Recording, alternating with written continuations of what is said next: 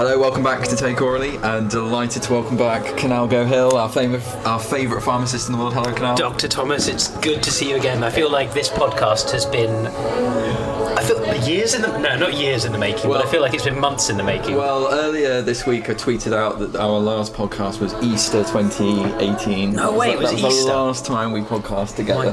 My God. And, these podcasts with you rate very well. I feel like we've been depriving the people for too long. You're kind. And our busy schedules have meant that we've been unable to meet during office hours, so we selflessly met at Annie's Burger Shack. We're in Annie's Burger Shack right now. We are actually in Annie's Burger Shack. This is a special occasion. Yeah, this is a public health message. It really is, and we should be in a public place, I feel like.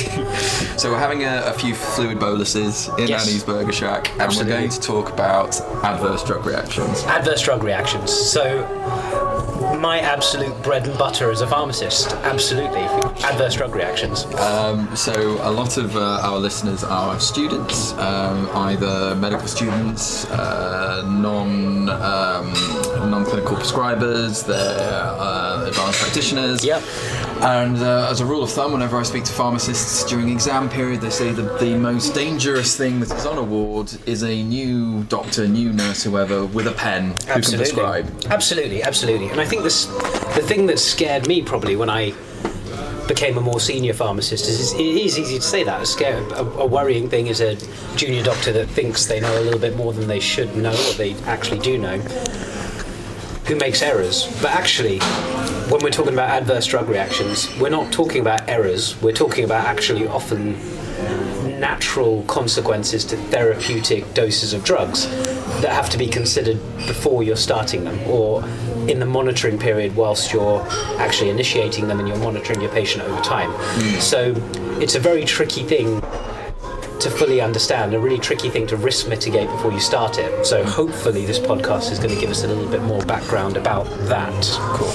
And I should point out, all information is correct at the time of recording. Any guidelines that we're going to mention are correct for Nottingham University Hospital's NHS Trust, so if you're at another trust, please follow your trust guidelines. Quite right. And any of the views that are expressed during this podcast are the speakers' own. Absolutely. There we go, there's our disclaimer. Cool. So let's start with the obvious question. What is an adverse drug reaction? Absolutely. So adverse drug reaction, and it is a slightly tricky concept because it's very easy to confuse an adverse drug reaction, because it encompasses a lot of different things, with a toxic effect or an under-therapeutic effect. So the concept of an adverse drug reaction in the World Health Organization, the people that define this best, is this is a noxious or unintended consequence of a medicinal therapy that's been initiated for a human at a normal therapeutic dose. So this isn't a unintended consequence caused by prescribing a massive overdose or a massive underdose. When we're talking about a massive overdose, we're talking about a toxic reaction, which is a different reaction to an adverse drug reaction. Subtle point, but it is a difference. And obviously an underdose, that's a difference in terms of they're going to get treatment failure because of the actual dosage of the drug, but not actually the handling of the drug itself. Cool. So consider an unintended or noxious effect of a drug that was prescribed correctly at a therapeutic level. Okay. So we're not talking about giving 100 units of insulin to a patient, or so prescribing 50 milligrams of morphine or whatever. Absolutely. Though, in saying that, there'll be some particular patients that quite legitimately could be prescribed 100 units of insulin if they have particularly high resistant type 2 diabetes. So this is where it changes. If you give that to a treatment naive person, that is a toxic symptom. If you give that to a patient that actually has therapeutically, logically prescribed it, it becomes an adverse drug reaction. It is a slightly tricky concept, but always remember that it's within the literature a dose that is intended to have a therapeutic effect. Cool. Marvellous. Right then, so I think we may do these over a two-part podcast, but you were talking about the 6 types of adverse drug reaction. Absolutely. So shall we in this podcast look at the first 3? That sounds reasonable. And we'll talk about that. I like a mnemonic. I like to keep things nice and simple. I like to use the alphabet if possible. So I hope that you're going to be fulfilling my simple doctor brain here. You'd be in luck because adverse drug reactions are grouped into alphabetic categorization. I work in A&E. This is perfect for me. This is it, and this is how I remember it as well. So there are 6 key types of adverse drug reactions that the literature have divided all these things into. There's subtle differences between each, there's big differences between some of them. So let's start off with type A, start at the beginning. Cool. So a type A adverse drug reaction. A stands for augmented drug reaction. So this is a situation where you have a drug that causes an effect which is unwanted or noxious, that's readily identifiable and predictable because of its pharmacology.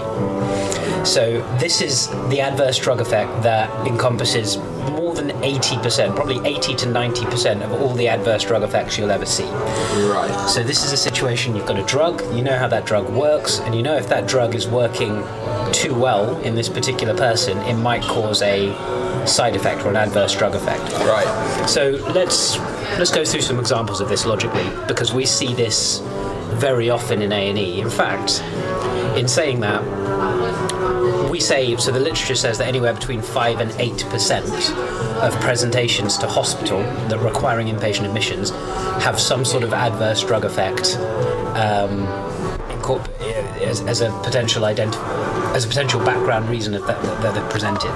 Yeah. So let's give an example here. So we often see patients in ED. So let's talk about a patient that comes in, who has come in, we've done their ECG, they're bradycardic, and they're dizzy, and they're not feeling quite right, and they're hypotensive, and they're just off generally. And we look into their drug history and we find that they're on digoxin. Cool. So digoxin, we know, is a cardiac glycoside, is its drug mechanism or its drug class, and it's a rate limiting agent, so it will cause not necessarily causing a bradycardia, but it's going to control the heart rate. Now, when you've got a patient that becomes bradycardic on digoxin, you have to rule out a digoxin toxicity, which is a slightly different thing. But in this case, we look a little bit deeper into this patient and we find that they're on 62.5 micrograms of digoxin, which is a relatively low dose. It's a therapeutic dose for human conditions. And they've just started to get a bit braddy on this, and they've started to get a bit symptomatically hypotensive and things like that. So what would you think in terms of a management plan for this kind of person in the acute sense? What would you do with this digoxin? I'd want to have an ECG. Mm-hmm. I'd be looking for the backwards Nike tick sign of digoxin toxicity. Mm-hmm. I'd want to go to ToxBase. Mm-hmm. And I have actually had to deal with one patient previously with digoxin toxicity, and that involved digoxin binding. Absolutely. Factors, are they called? Yeah, so that's Digibind or the digoxin-specific antibodies and things like that. But I'd want to use knees. I'd want to know how the kidneys were doing. I'd be particularly interested in their potassium. And I'd want them on monitoring. Absolutely. Anything else? No, that sounds logical to me. So in this case, what you've got is a potential type A adverse drug reaction to digoxin. So this is a situation where the normal pharmacology of the drug has caused an effect which is unwanted or noxious. We do our blood levels. This person isn't toxic, so this isn't a toxic reaction. This is a natural drug reaction to the digoxin. What kind of factors, considering that this person's been on 62.5 microgram for a long time, but they've only now just presented as bradycardic and generally off, what kind of factors in that patient might predispose them to having that adverse drug reaction, do you think? Well, you'd be looking at had they have any other medication changes, anything else that they've been on, a course of some other medication, say antibiotics or something. You'd want to know any other recent illness that might have set them off? Have they had an infection? Have they decompensated somehow? Absolutely. All of that sort of stuff. So lots of different reasons, and all of them are absolutely correct. In this case, it's changed the drug handling slightly of digoxin, even though the dose is legitimate. And as a result, this person has experienced an adverse drug effect. So this effect can be attributed to that drug at that dose, even though it's a normal human condition. So that's one good example there. Let's go for another example. So let's say we've got a patient that's recently been diagnosed with benign prostatic hypertrophy, as it stands. And they've been started on finasteride and tamsulosin. So tamsulosin.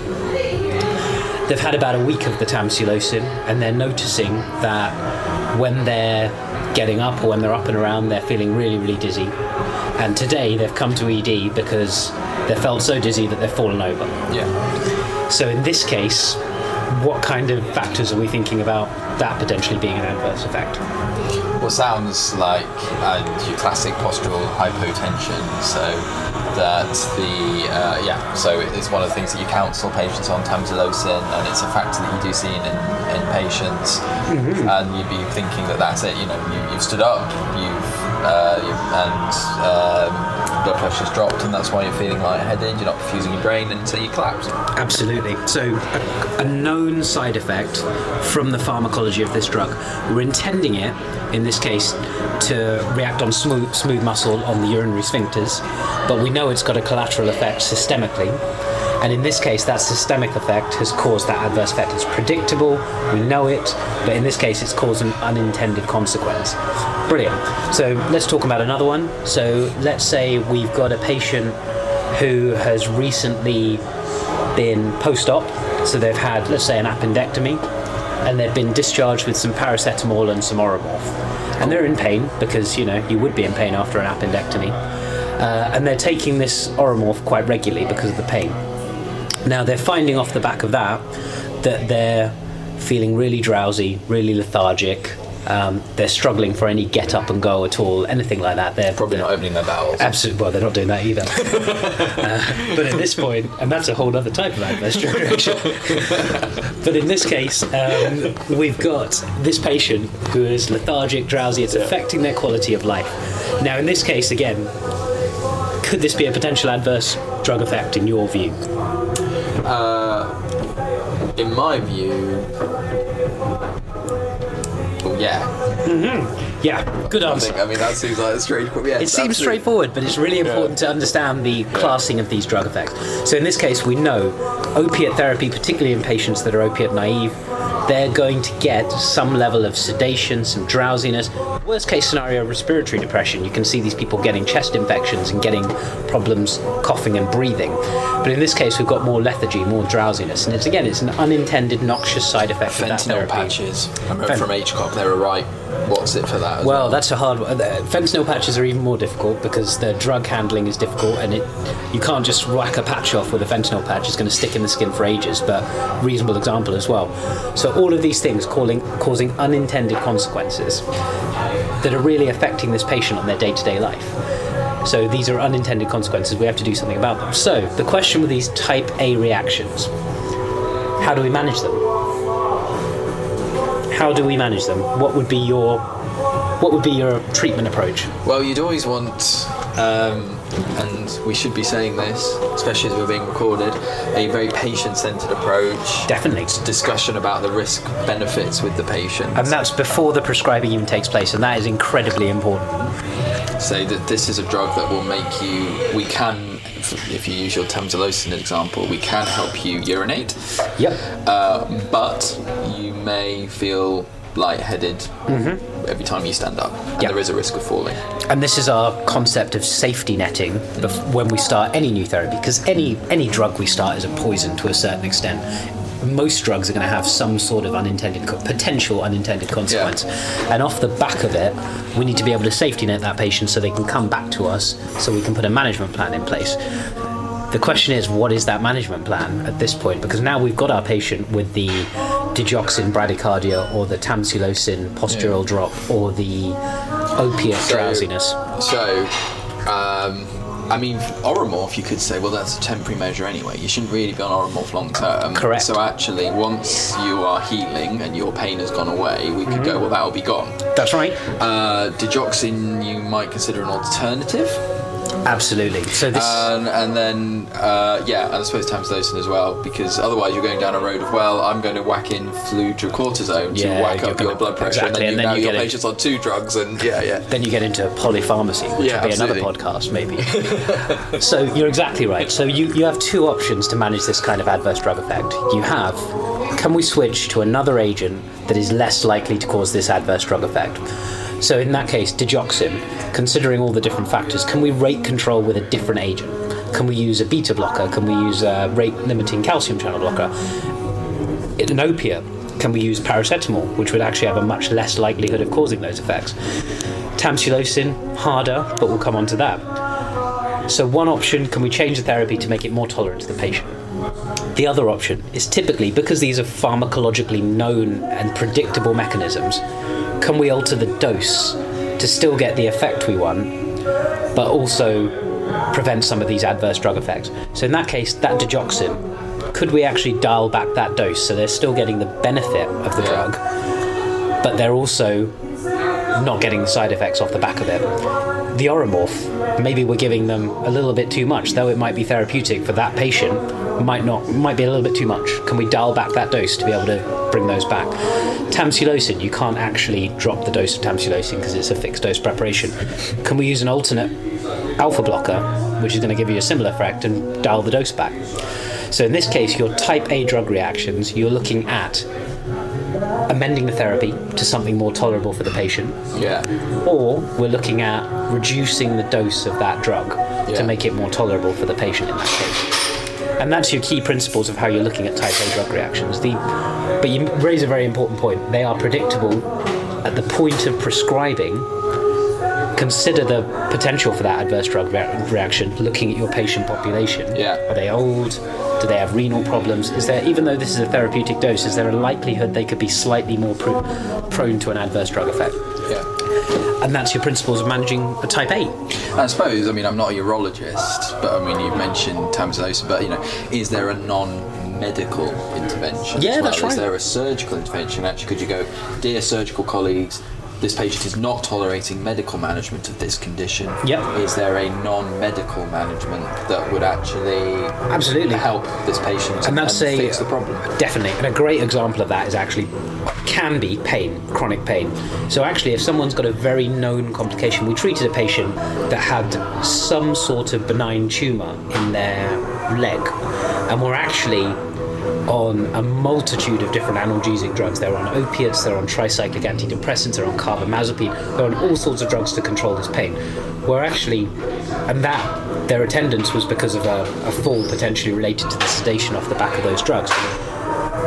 Is there a surgical option to go in, remove the root cause, which will actually potentially remove the need for any of that? And there's lots of different examples of that. I think cancer is probably a good example of that generally. So there are other options. You're quite right, non-pharmacological measures. Brilliant. So that's our augmented, our A.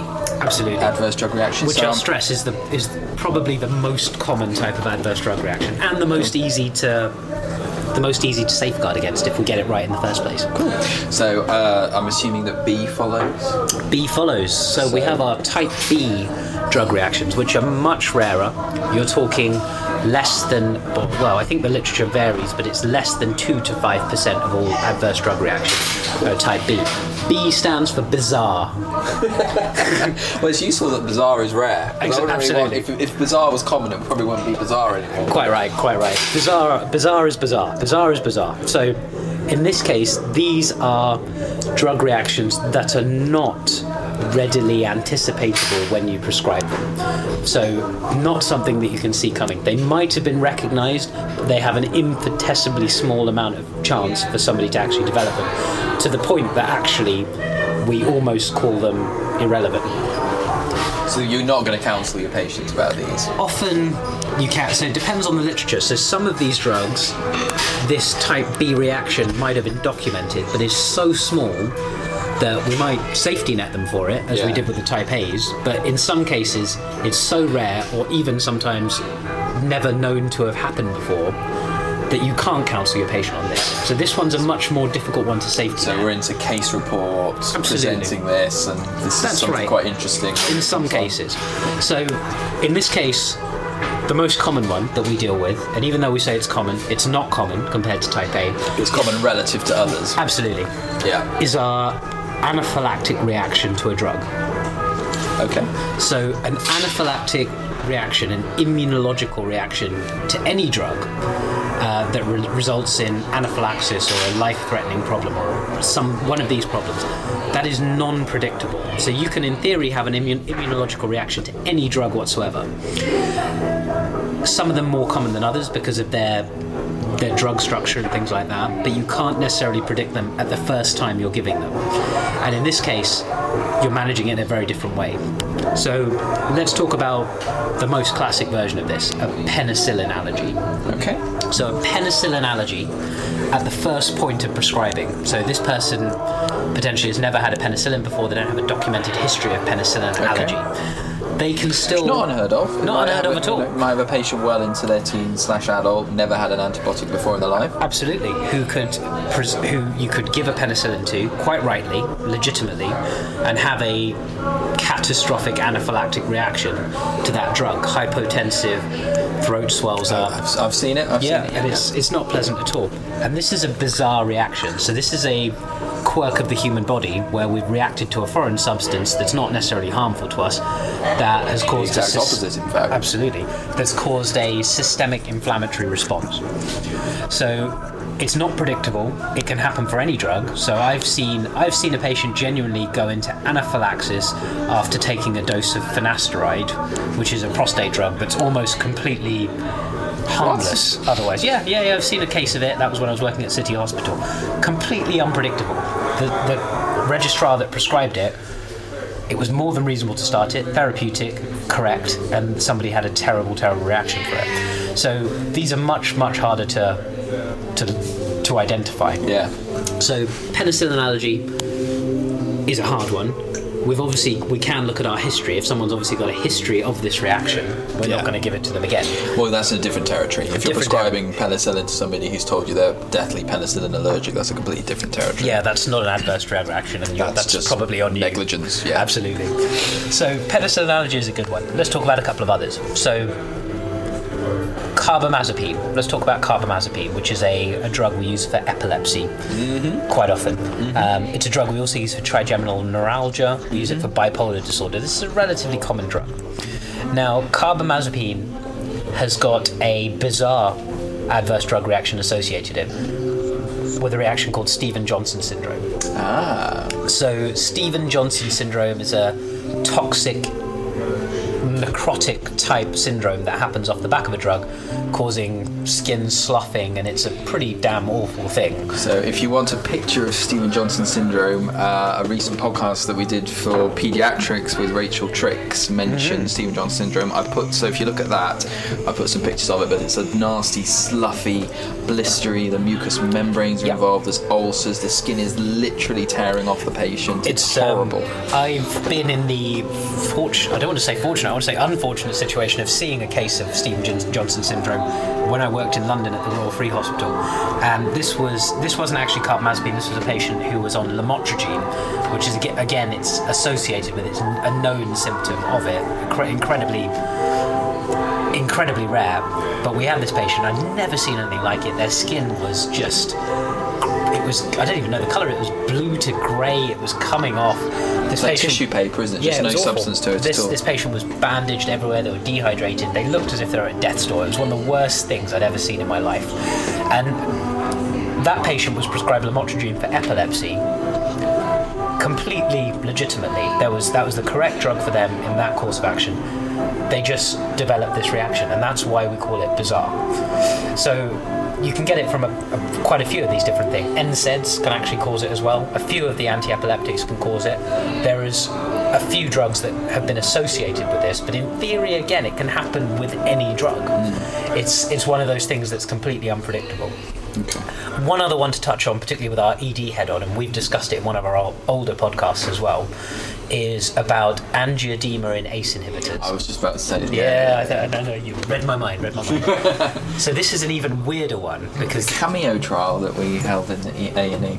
So the ACE inhibitor angioedema one is almost even stranger, because some of these other drugs you can predict because they typically occur when you first start taking them. An ACE inhibitor angioedema can happen years after tolerating the drug and it being very effective, and all of a sudden we can get our person in our ED. He says, I'm just swollen up and I can't breathe, and we haven't really got any particular reaction or explanation for it. And it can be caused by the ACE inhibitor in this case. That's another example of our bizarre drug reaction. So again, we go back, and this one is a harder one to anticipate, we can certainly say, though in saying that, there are very particular circumstances where we know patients are slightly predisposed to getting these bizarre drug reactions. So a good example of that is if we have a person that's got a penicillin allergy, so we quite rightly don't prescribe them a penicillin allergy. Medical students and ACPs, please don't do that. But we might consider an alternative agent, and one of those alternative agents might be a cephalosporin, which is a different drug. It's a different drug. Yeah. But in this case, we know from the literature and from the studies that there's a cross-reactivity of anaphylaxis between patients that are penicillin allergic and who we subsequently give a cephalosporin to. So in that case, we can actually preempt some of our prescribing choices to preempt these bizarre drug choices. So in that case, cephalosporins, also meropenins or carbapenems. So carbapenems also have a beta-lactam ring. They're related to penicillins. They might give you a similar reaction. So in some circumstances, we can preempt them to a certain extent.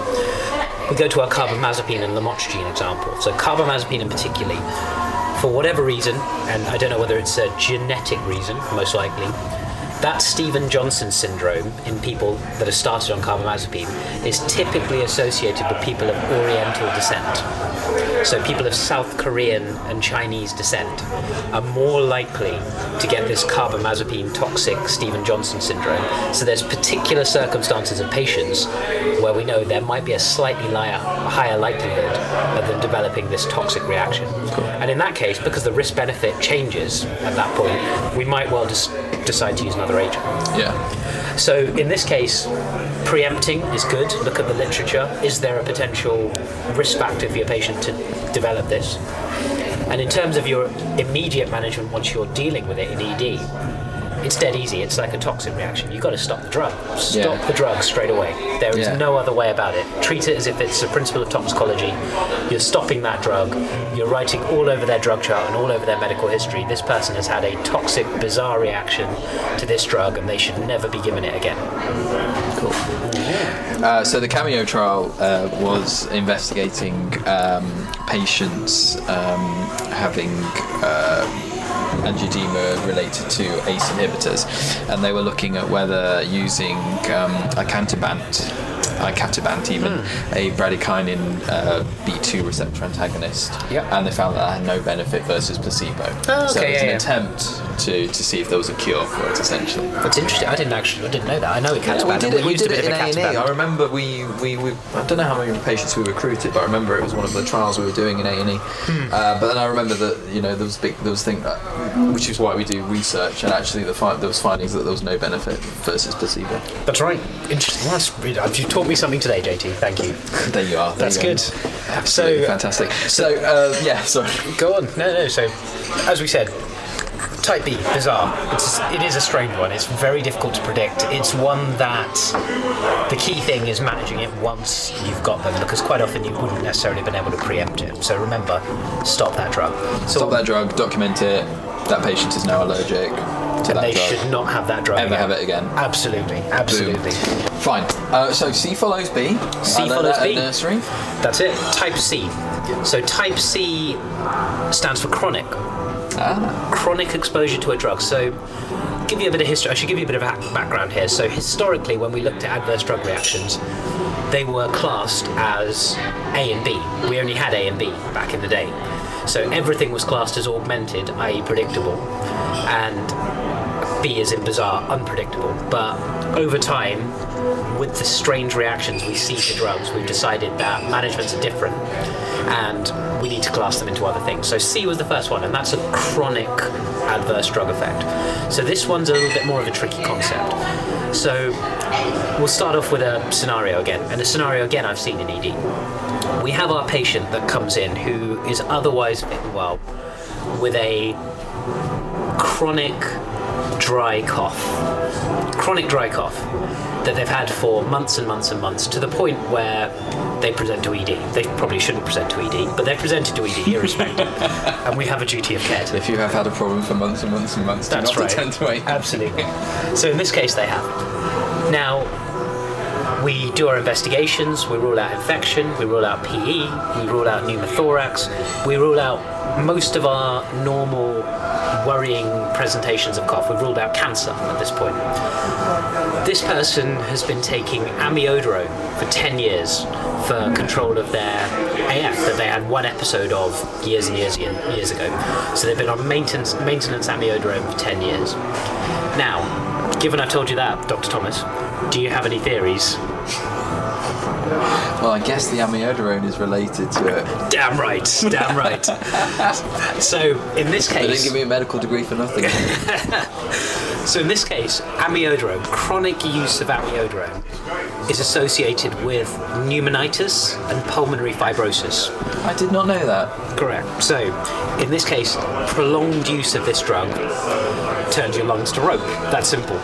And actually, over 5 to 10 to 20 years, people can develop this cough, can develop this COPD asthma type symptoms, even though they don't, well, technically fibrosis is a COPD condition, but it's not necessarily attributed to normal COPD mechanisms. So in this case, this patient has developed a chronic adverse drug reaction for that amiodarone. So that amiodarone has caused their pulmonary fibrosis, and therefore is explaining their symptoms. So this is a chronic adverse drug reaction. They've been taking it at the correct dose for ages. It's been doing its job for ages. It's now caused collateral damage. So this is a chronic adverse drug effect in this case. So another one of our more common ones is a patient that comes in on, let's go with another stranger example. So there's a TB drug called ethambutol. So ethambutol is a mycobacterial antibiotic. Ethambutol, again, very good TB drug. And TB, we know, potentially you have to be on this drug for years and years until you're cured of TB, or until you're completely out of it. Especially if it's multi-drug resistant. That's right. And ethambutol causes an optic neuritis, so it can cause blindness over time. So it deposits in the eyes and it causes damage to the vessels, and you can get blindness. So in this case, people that are on ethambutol for 1, 2, 3 years will slowly experience a vision loss, to the point where you can get them categorized as being clinically blind. Wow. So this is another example of our chronic drug reaction, of a chronic adverse drug reaction to the ethambutol. So these are all drugs that you're taking for a long time that are causing a cumulative effect. So some people say chronic, some people say cumulative, and they're causing damage long term. One other example, which is one that we don't always pin down very well in medical care, which is NSAID use, frequent NSAID use. So a person that has maybe a job, maybe they're a labourer, maybe they have a job that's very physical, they take ibuprofen regularly for 5, 10, 20 years at a time. For aches and pains. For aches and pains, general bits and bobs like that. And you can buy this stuff over the counter, it's not difficult to get hold of. Then start to get symptoms of heart failure, start to get symptoms of hypertension, might even have an MI. Now we know that the chronic NSAID use leads to fluid retention, has adverse cardiovascular side effects associated with it. So in this case, again, somebody that's taking regular NSAIDs for a long time, that then develops some level of cardiovascular disease, that could be considered a cardiovascular, a chronic adverse drug effect to the NSAIDs over time, as well as an ulcer. So gastric ulcer is another really good example of that as well. So it's not going to happen initially; it's going to happen for a long time, and might well develop that gastric ulcer over a 5-10 year period. So again, let's go back. How do we manage these kind of things? It's all preemptive in this case. So this is about using the lowest dose for the shortest amount of time possible to justify treating this patient, and also to review it regularly. If you're not doing that, if you're leaving someone on indiscriminate amounts of NSAID over a long period of time, if you're leaving someone on ethambutol for an indiscriminate piece of time, if you're leaving someone on amiodarone for a very long time, lowest dose, shortest period of time, and also to your follow-up and your monitoring. Are they likely to develop these symptoms? Once we're at the initial stages of them potentially developing these symptoms, then we need to think about going into we're in a type A situation at that point. Can we reduce the dose? Can we change the therapy? Can we stop the therapy? So in this case, it's a lot about monitoring, it's a lot about considering the risk before we start it, the chronic ones. So what's the main difference then? Because you were saying then that augmented adverse drug reactions are quite predictable, we're using the right dose. So chronic adverse drug reactions are coming as well, they're predictable, they're coming from normal use. So what's the main difference then between those two? So I guess augmented is the day-to-day pharmacology of an augmented type A reaction is the day-to-day predicted pharmacological action for how we're treating this condition on a day-to-day basis. The difference between that and chronic, and I can understand it's a subtle difference, is the chronic reactions don't cause that reaction on a day-to-day basis. So this is something that has to have that is going to cause a change to your biological mechanisms, your normal homeostatic mechanisms, but they're only going to be present after X amount of time. Okay. So we know that taking NSAID for 1 week is very unlikely to give you a gastric ulcer. That's not going to happen in any circumstance, really. Even if your patient has altered drug dynamics during that 7-day period, if they have an AKI, if they're incredibly low body weight, they're very unlikely to develop a gastric ulcer within that 7-day period. 10 years down the line, at therapeutic use, that becomes a chronic drug reaction. Okay. Excellent. So that's the ABC of adverse drug reactions. That's it.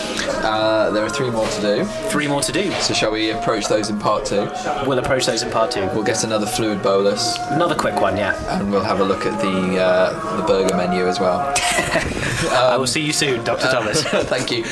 So we'll put the blog entry for this podcast will be available on Take Orally. Obviously, Take Orally is always available on Facebook and Twitter. Make sure you please follow us.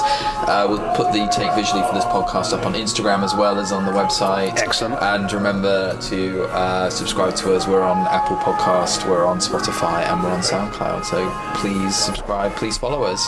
And thank you very much, Kunal. We'll see you soon.